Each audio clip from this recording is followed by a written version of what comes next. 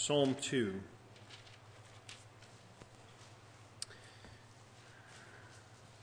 Before we get started, allow me to invite you back this afternoon at 5.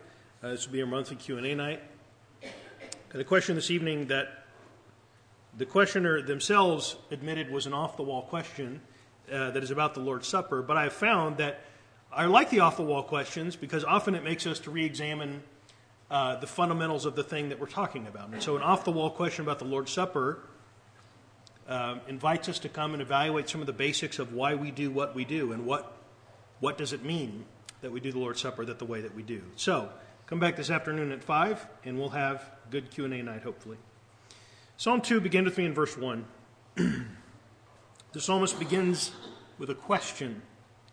Why do the nations rage and the peoples plot in vain? The kings of the earth set themselves and the rulers take counsel together against the Lord and against his anointed, saying, let us burst their bonds apart and cast away their cords from us. He who sits in the heavens laughs. The Lord holds them in derision. Then he will speak to them in his wrath and terrify them in his fury, saying, as for me, I have set my king on Zion, my holy hill. I will tell of the decree. The Lord said to me, you are my son. Today I have begotten you. Ask of me, and I will make the nations your heritage, and the ends of the earth your possession. You shall break them with a rod of iron, and dash them in pieces like a potter's vessel. Now therefore, O kings, be wise, be warned, O rulers of the earth. Serve the Lord with fear, and rejoice with trembling. Kiss the Son, lest he be angry, and you perish in the way, for his wrath is quickly kindled. Blessed are all who take refuge in him. There's a handful of psalms I think I found, at least myself, I need to revisit from time to time. And as an extension of that, sometimes I think we need to revisit from time to time. And in particular, I find that the psalms we need to be reminded of are the ones that remind us that God is God. And remind us of the dimensions of what that confession means, that there exists God. Psalm 2 is one of those. It's a psalm that reassures us of God's sovereignty in a world gone mad, in a world full of invasions and war, as is on the news recently, in a world full of tyrants and terrorists, in a world full of chaos and disorder. This psalm reminds us who God is, who the real king is, and what God will do with all those who deny or act like they are the real king. So the Christians in Acts chapter 4 actually attributed this psalm to David. It was originally written to and about the little nation Israel. And as we think about Israel in the ancient world, I think we need to put Israel in perspective. Israel as a nation is invaded and passed around by different empires throughout the centuries. There's Sennacherib of Assyria, then there's Nebuchadnezzar of Babylon, then there's Cyrus of Persia, Alexander the Great of Greece comes marching through, then the Caesars of Rome. All these great kings and empires, they treat Israel like a doormat in history, and they all overshadow Israel in the pages of history. Even at the height of Israel's power, under Kings David and Solomon, Israel was a tiny little nation of really little consequence on the world stage. But we also need to say that evaluation of Israel is decidedly secular. Because God reminds us people in this psalm that you won't find out who's really in charge of the world by reading the news headlines. Because the news will only tell you about Sennacherib or Nebuchadnezzar or Cyrus or Alexander or Caesar or their modern equivalents, as if these are the real powers. But really what this psalm reminds us is who is really in charge of the world. That's what this psalm is about. And when we get this reminder of who's really in charge of the world, kings and nations get humbled. And God's people, living in perhaps powerless exile, God's people are bolstered.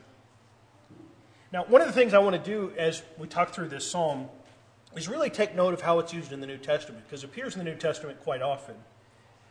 And there's a sense in which this psalm sort of spills over the banks. It's a good way of describing it. This psalm spills out over the banks. So it's originally about David, and it's about Israel in David's day. I think that's the first way to think about it. How does this psalm apply to the situation on the ground when it was written? It had something to say to those people. So the question is, what did it say? And yet at the same time, we can do that exercise, but at the same time, there are descriptions here about a king that no earthly king can live up to, not even David. For example, verse 8, ask of me and I'll make the nations your heritage and the ends of the earth your possession. See, this psalm points to an even greater king than David, anointed by God, one who the ends of the earth are his possession. When the apostles read this psalm, who they saw was Jesus sitting on his throne. And when we read this psalm, we need to see Jesus sitting on his throne in our day with all authority in heaven and on earth.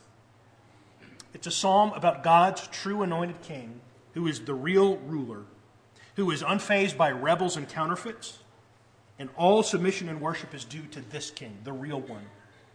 This psalm is about the real king who's really in charge of the world. So let's talk through the message of this psalm and try to bring it home to our own lives. So number one, who's really in charge of the world? The opening of the psalm says that the kings of the earth foolishly think they are.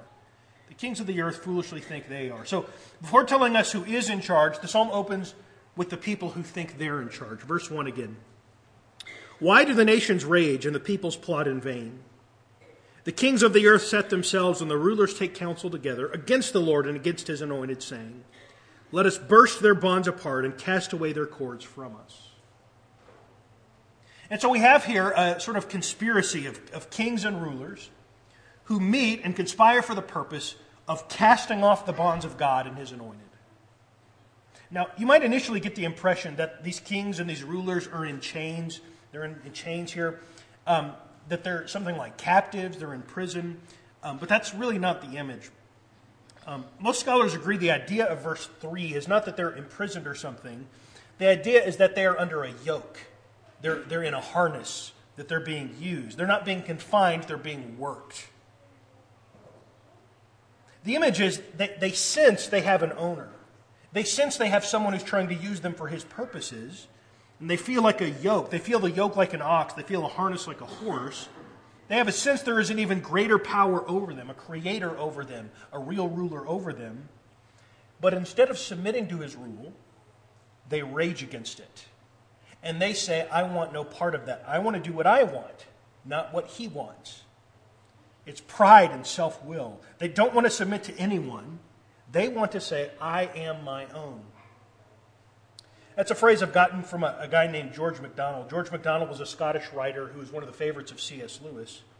But he said this memorable line. He said, the one principle of hell is this, I am my own. He says, the one unifying principle of hell is this, I am my own. Here's what he's getting at. There's a lot of different sins. There's a lot of different ways to rebel against God. There will be a great diversity in hell. There will be people from all nationalities and races and genders who've been guilty of every which sin. They will not have all been guilty in the exact same way. So what do they have in common? Well, basically this. They will have all said in their lives, I am my own. I'm in charge of my life. I do what I want, not what God wants. No one tells me what to do. I will not submit to God or his anointed. That's the idea of verse 3. Let us burst their bonds apart and cast away their cords from us. I am in charge. I'm in charge of me, and I'm in charge of the world. I'm God, not you. So as we think about how these words would have applied to David in his day, I think it's pretty obvious what these would have meant. In 1 Samuel 16, God sent Samuel to the house of Jesse in Bethlehem for this reason. He said, I have provided for myself a king among his sons. And when Jesse's youngest son, David, is brought in from the field, Samuel, he literally anoints him with oil. David becomes God's anointed from that day. It's a royal ceremony where the prophet singles out the man God chooses as king. So God has his anointed with David. So what happens next? How does the story go from there? Does everyone immediately submit themselves to God's anointed? Does everyone say, God has expressed his will and now we will follow him? We will follow God's anointed king. No, that's not what happens. Saul grows jealous. Saul tries to kill David. When Saul died, Saul's general Abner sets up a rival kingdom in the north because he doesn't think David should be king. Later, David's son Absalom campaigns against his dad, even forcing David into exile for a time. He rages against God's anointed. Another man named Sheba starts a rebellion. In 2 Samuel 20, he says, "We have no portion with David. We have no inheritance to the son of Jesse." Can we begin to understand how this psalm would have been meaningful in David's day? People plotting, kings and rulers conspiring against the Lord's anointed. They're saying, how can we break his yoke over us? How can we do what we want instead of what God's anointed wants? But that doesn't exhaust the meaning of this psalm. Hold your place in Psalm 2. Go with me to Acts 4. We'll be back in Acts 4 again by the end of the sermon, Acts chapter 4. Because the disciples in the New Testament saw this dynamic playing out in their own day, about the kings of earth raging against the Lord and his anointed.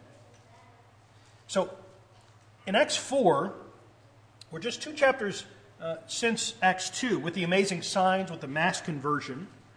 But by chapter 4, that amazing sign, that the mass conversion has turned into opposition and persecution. Peter and John are in prison. Their fates are uncertain. And when they're released, the church gathers together for a prayer meeting, and they thank God for the release of Peter and John. They pray for boldness in the face of persecution, but they do all of this with Psalm 2 on their lips. Notice here, this is verse 24, Acts 4 and verse 24. And when they heard it, that is, they heard of the release of Peter and John, they lifted their voices together to God and said, "Sovereign Lord, who made the heaven and the earth and the sea and everything that is in them, who through the mouth of our father David, your servant, said by the Holy Spirit," see if these words sound familiar, why do the Gentiles rage, or the nations rage, or the peoples plot in vain? The kings of earth set themselves, and the rulers were gathered together against the Lord and against his anointed. And then in verse 27, after quoting from Psalm 2, they apply those words to their day. Verse 27. "For truly in this city, in Jerusalem, were gathered together against your holy servant Jesus, whom you anointed, both Herod and Pontius Pilate, along with the Gentiles and the peoples of Israel." You see what they do? They identify Jesus as the Lord's anointed in the psalm. They equate Herod and Pilate with the kings and rulers raging against the Lord's anointed. And they parallel the crowd chanting, "Crucify him," to the nations and the peoples who go along with this. See, this psalm is describing a dynamic that has played itself out over and over again in David's day, in Jesus' day, in our day. God anoints a king. God says, "This is my man. Do what he says." And what should happen next is that every knee should bow. Every knee should obey. But that never happens. The nations rage. The kings and rulers conspire. Why? Because they don't want a king. They don't want this king, at least. They want to be their own. They want to run their own lives. Or at least if they have a king, they want a king who makes promises, not demands. They want a king who says, "Do what you want. Let's listen to you," not do what God says. And so when Jesus shows up, everyone who wanted to be their own rages against him. And so the psalm opens by describing that dynamic. But do you know what happens as the nations rage against God, as they're proudly declaring themselves as their own, as there's this conspiracy among the kings of earth to throw off the shackles of this God? Here's what happens next in the psalm. God laughs, and he anoints his own king. This is verse 4. Psalm 2 and verse 4. God's response. "He who sits in the heavens laughs. The Lord holds them in derision. Then he will speak to them in his wrath and terrify them in his fury, saying, 'As for me, I have set my king on Zion, my holy hill.'" I heard a story once that I think is a good illustration of the point here. There's a story about a black man in the Jim Crow South who was getting on a city bus. And he was standing near the middle of the bus holding onto the rail. And a young white kid got on the bus, and he came up to the man, and he elbowed him out of the way. And he said, "You're in my spot." And so he moved to a different spot. And then a minute later, the little boy moved, and he elbowed the man again, and he said, "You're in my spot." And so the man silently moved to a different spot. He just was absorbing the abuse of the humiliation. This happened several more times on the ride. And each time the man just let himself be pushed aside. And so finally the bus stopped and the man got off at his stop. But as he got off the bus, he silently handed the boy his business card. And on his business card it said, Joe Louis, heavyweight champion of the world. See, the point is, who's got the real power in that interaction? Is it the person doing the abusing or the person allowing the abuse to absorb it? Who's got the real power in that dynamic? See, when you've got real power, you're secure enough with it to let those who think they have it continue to think it for a minute or two. You can afford to sit back and let yourself get pushed around and make yourself look small and humiliated, because you know at any moment, if you want to assert yourself, you can. And so the piddly little attempts of peons to exercise power, the person who actually has it can just sit back and laugh at it. Joe Louis isn't threatened by a little boy. And by the same token, God isn't threatened by the kings and rulers of the nations as they plot and rage against him. So what does he do in verse 4? He who sits in the heavens, he laughs at them. He holds them in derision. Even if all the kings and rulers and nations got together and worked for the common purpose of throwing off God's yoke and doing exactly the opposite of what God would have them do, they might look like they're having success for a while, but God's not the least bit threatened. But then in the psalm, at a certain point, God stops laughing.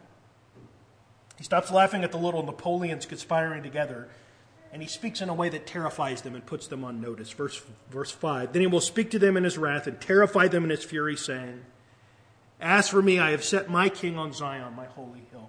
The all-powerful God has anointed his own king. The anointed will be the king, whether you wanted him to be or not. And he says he has been installed on Zion. Now, Zion is the main hill on which Jerusalem sits, and it's often just another name for Jerusalem. Now, as we think about how this applies in David's day, before David conquered this city, before the time of David, Israel did not possess the city of Jerusalem. It was possessed by Gentiles. It was inhabited by a group of people named the Jebusites. David had to conquer the city and take the hill Zion. And there is a sense in which, in 2 Samuel 5, when that event happens, this psalm is happening. Right? That's when verse 6 literally happens. David has opposition from these other groups, from these Philistines, from the Jebusites, even from his own people. The nations are raging against God's anointing. But at a certain point, God says, it's time for me to assert my rule and set up my king. And so 2 Samuel 5 and verse 2, you shall be my shepherd of my people. You shall be prince over Israel, he says. And then it says, David took the stronghold of Zion. 2 Samuel 5 and verse 7. And then after the capture of Jerusalem, the text says, David became greater and greater, for the Lord, the God of hosts, was with him. God laughed at the plots of men. He then said, here's what I'm going to do. And then he did it. As for me, I have set my king on Zion, my holy hill. But of course, Zion comes to mean something more than just the literal hill Jerusalem sits on in the Bible. And the king who was set on Zion came to refer to even one greater than David. God said of this future king to David, he said, I will establish the throne of his kingdom forever. So hold your place again in Acts 2 and in Psalm 2 and turn to Acts 4. Take your mind back to Acts 4 again, where we just were.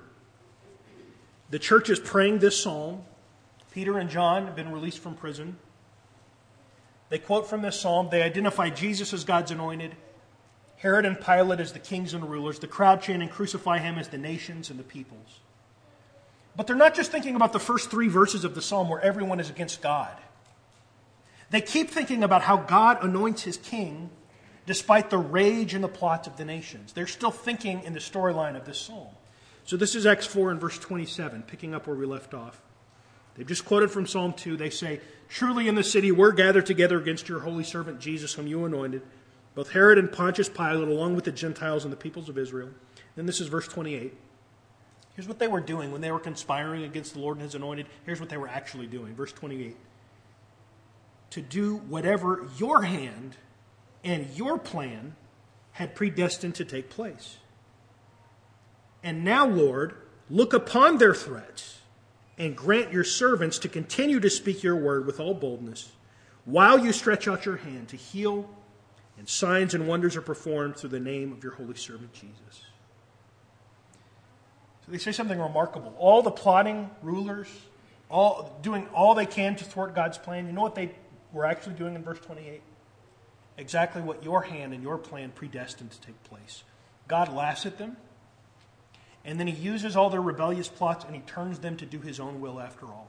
You want to kill my son? Guess what? That was the plan. See, God didn't just let people push him around a little bit like Joe Louis let the little boy push him around. God did something even more than that. He let people kill him. He said, you want to push me around? Okay.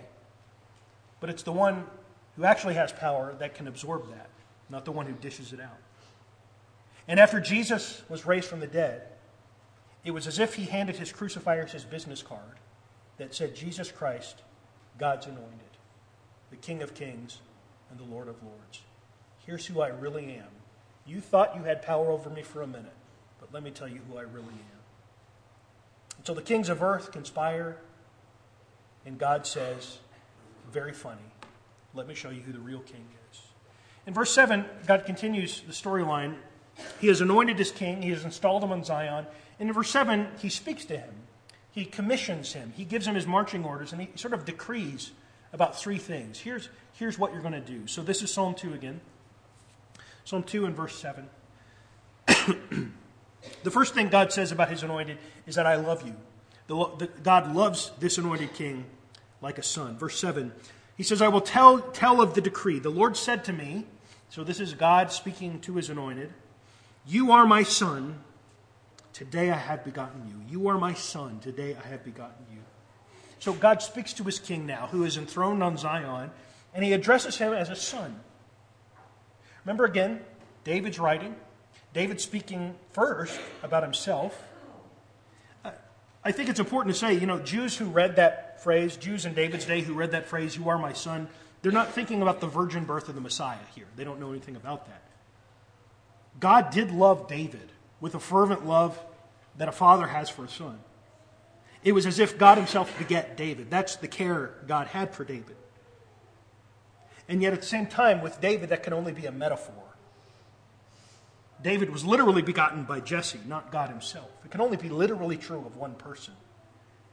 Which is why the New Testament authors quote verse 7 in particular a number of times as proof of Jesus' divine origin.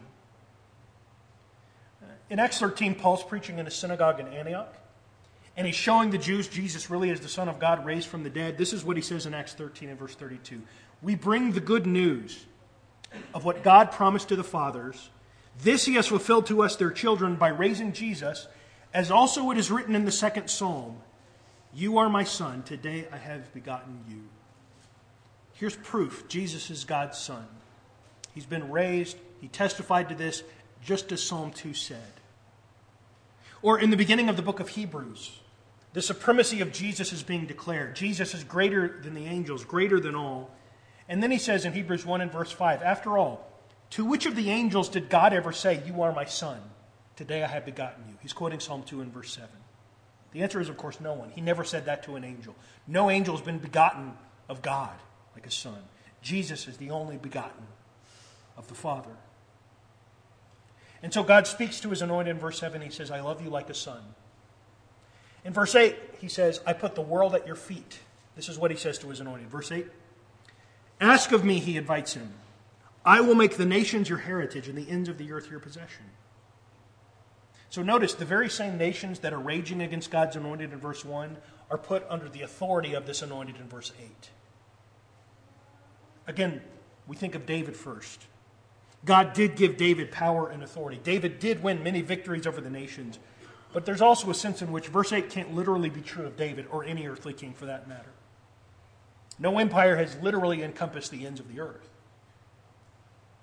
It is only Jesus of whom it is said things like this, Ephesians 1. God seated him at the right hand in the heavenly places, far above all rule and authority, power and dominion, above every name that is named, not only in this age but also the age to come. He put all things under his feet and gave him his head over all things. And so what we find the psalmist saying about God saying to his anointed in Psalm 2 is said of Jesus in Ephesians 1. And so God says, I love you like a son, verse 7. God says, I put the world at your feet, verse 8. And in verse 9, he says, I'm going to use you as my instrument of judgment, verse 9. You shall break them with a rod of iron and dash them in pieces like a potter's vessel. The them in verse 9 are the people from verses 1 and 2, the nations and the rulers. So God was just laughing at them while they thought they were in charge of the world. God laughed at that. But then he gives his anointed the authority to judge them, to do something about it, even breaking them to pieces with a rod of iron. You know what book of the Bible actually uses this image 3 times by my count? Book of Revelation. About God's anointed wielding a rod of iron to judge the nations, to judge the rebels. Revelation was originally written to suffering Christians in Asia Minor. Rome was growing more hostile to Christians and would soon ramp up its persecutions. Revelation was written to remind those Christians their God reigns. No matter what Rome does, no matter how powerful Rome seems. As the book draws to a close in Revelation 19, it becomes obvious who wins the cosmic battle. Jesus is described in Revelation 19, and one of the things he possesses is a rod of iron with which he judges the nations. This section is about God finally exerting control over his world. His anointed king, his beloved son, is put in charge. All authority in heaven and on earth has been given to me, in essence, he says. And at a certain point, what this real anointed king does is judges the world. And he begins with the nations and kings who plotted and raged against him. God finally asserts himself over that world. And he says, I'm going to let everyone know who's really in charge. So we come to verse 10, which is really the so what of this psalm. How should we respond? It's an invitation for the readers to take everything in about this storyline and to respond appropriately to the true king. This is verse 10. Now therefore, O kings, so the kings are addressed, and he advises them, be wise. Be warned, O rulers of the earth. Serve the Lord with fear and rejoice with trembling. Kiss the Son, lest he be angry and you perish in the way. For his wrath is quickly kindled. Blessed are all who take refuge in him.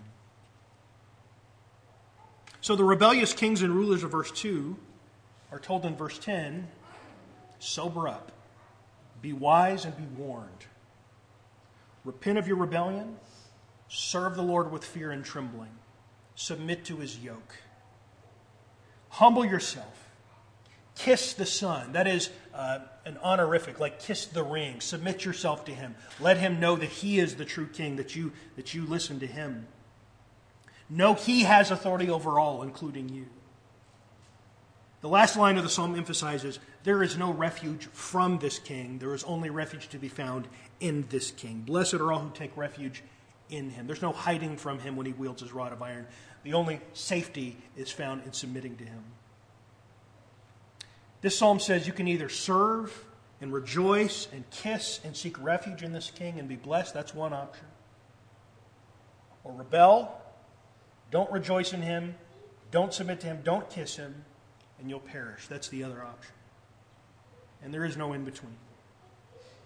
You will either be raging against the king, declaring, I am my own, or you will be a servant of him. There is no refuge from him, only refuge in him. We each need to be persuaded of that, this psalm says.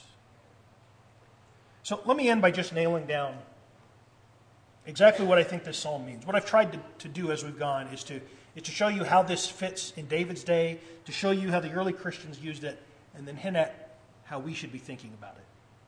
So first of all, let's think about David. You know, the Israelites were a tiny little nation, constantly being invaded, taken captive, marched through. They needed this psalm in order to be reminded that despite all appearances to the contrary, their God reigns. If they really did serve the one true and living God, if the gods of Assyria and Babylon were counterfeits, then they could always trust God and take refuge in him. They could sleep easy at night, knowing they served the judge of all mankind. And if they lived in an era in which the kings and nations were raging against God and his anointed, they could know this is a temporary thing. God is laughing, and then God at some point will stop laughing and assert himself. That's how Israel was to read this psalm. Then we have the early church.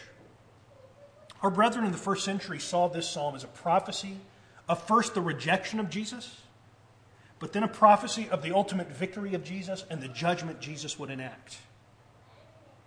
They said if Jesus is Lord and King, then we ought to take refuge in him.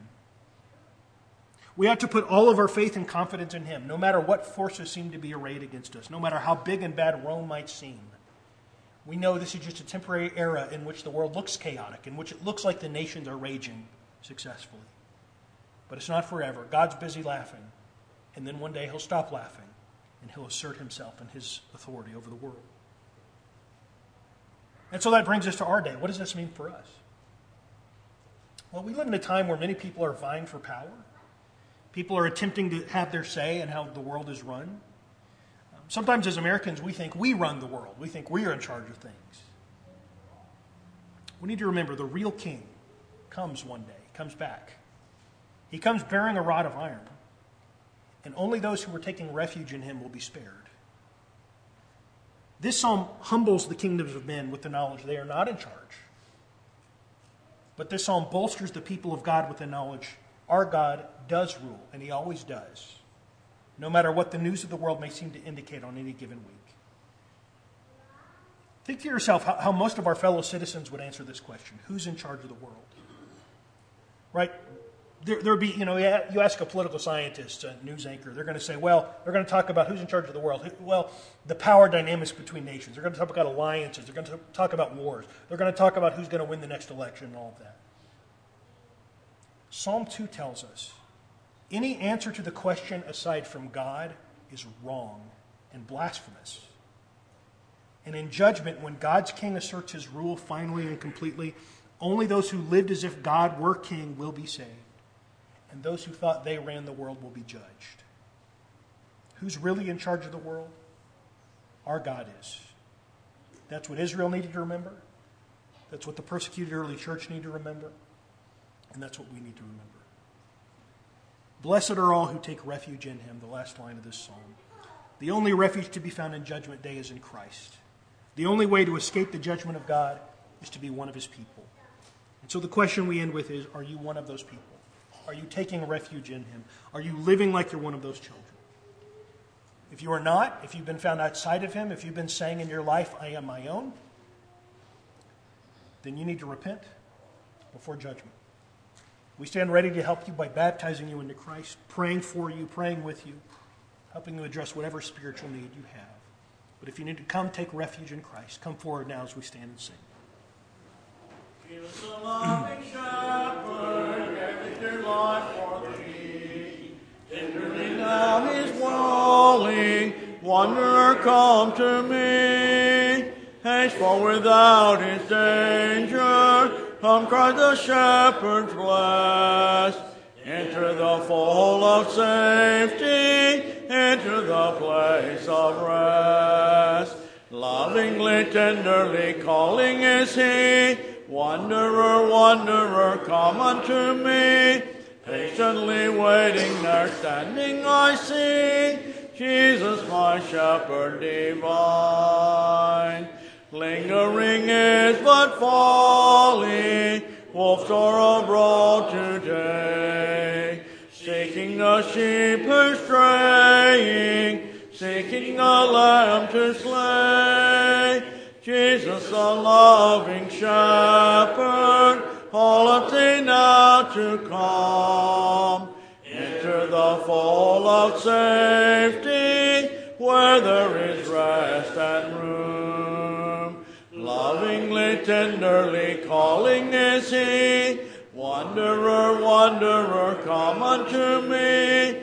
Patiently waiting there, standing I see. Jesus, my shepherd divine. Again, thank you for being here. Let's all be back for Q&A tonight at 5. We'll worship God together at that time. We'll have a prayer and then we'll be dismissed.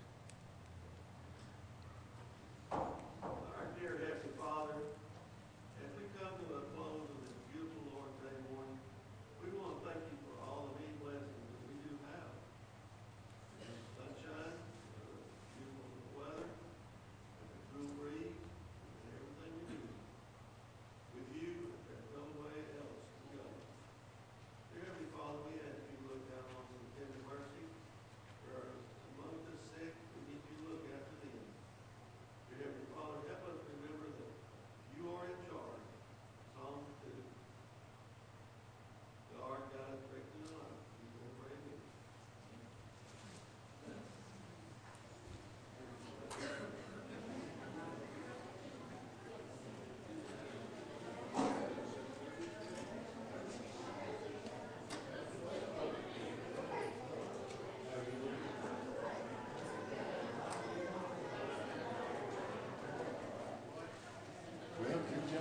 I wondered, which way it was going. Yeah, well.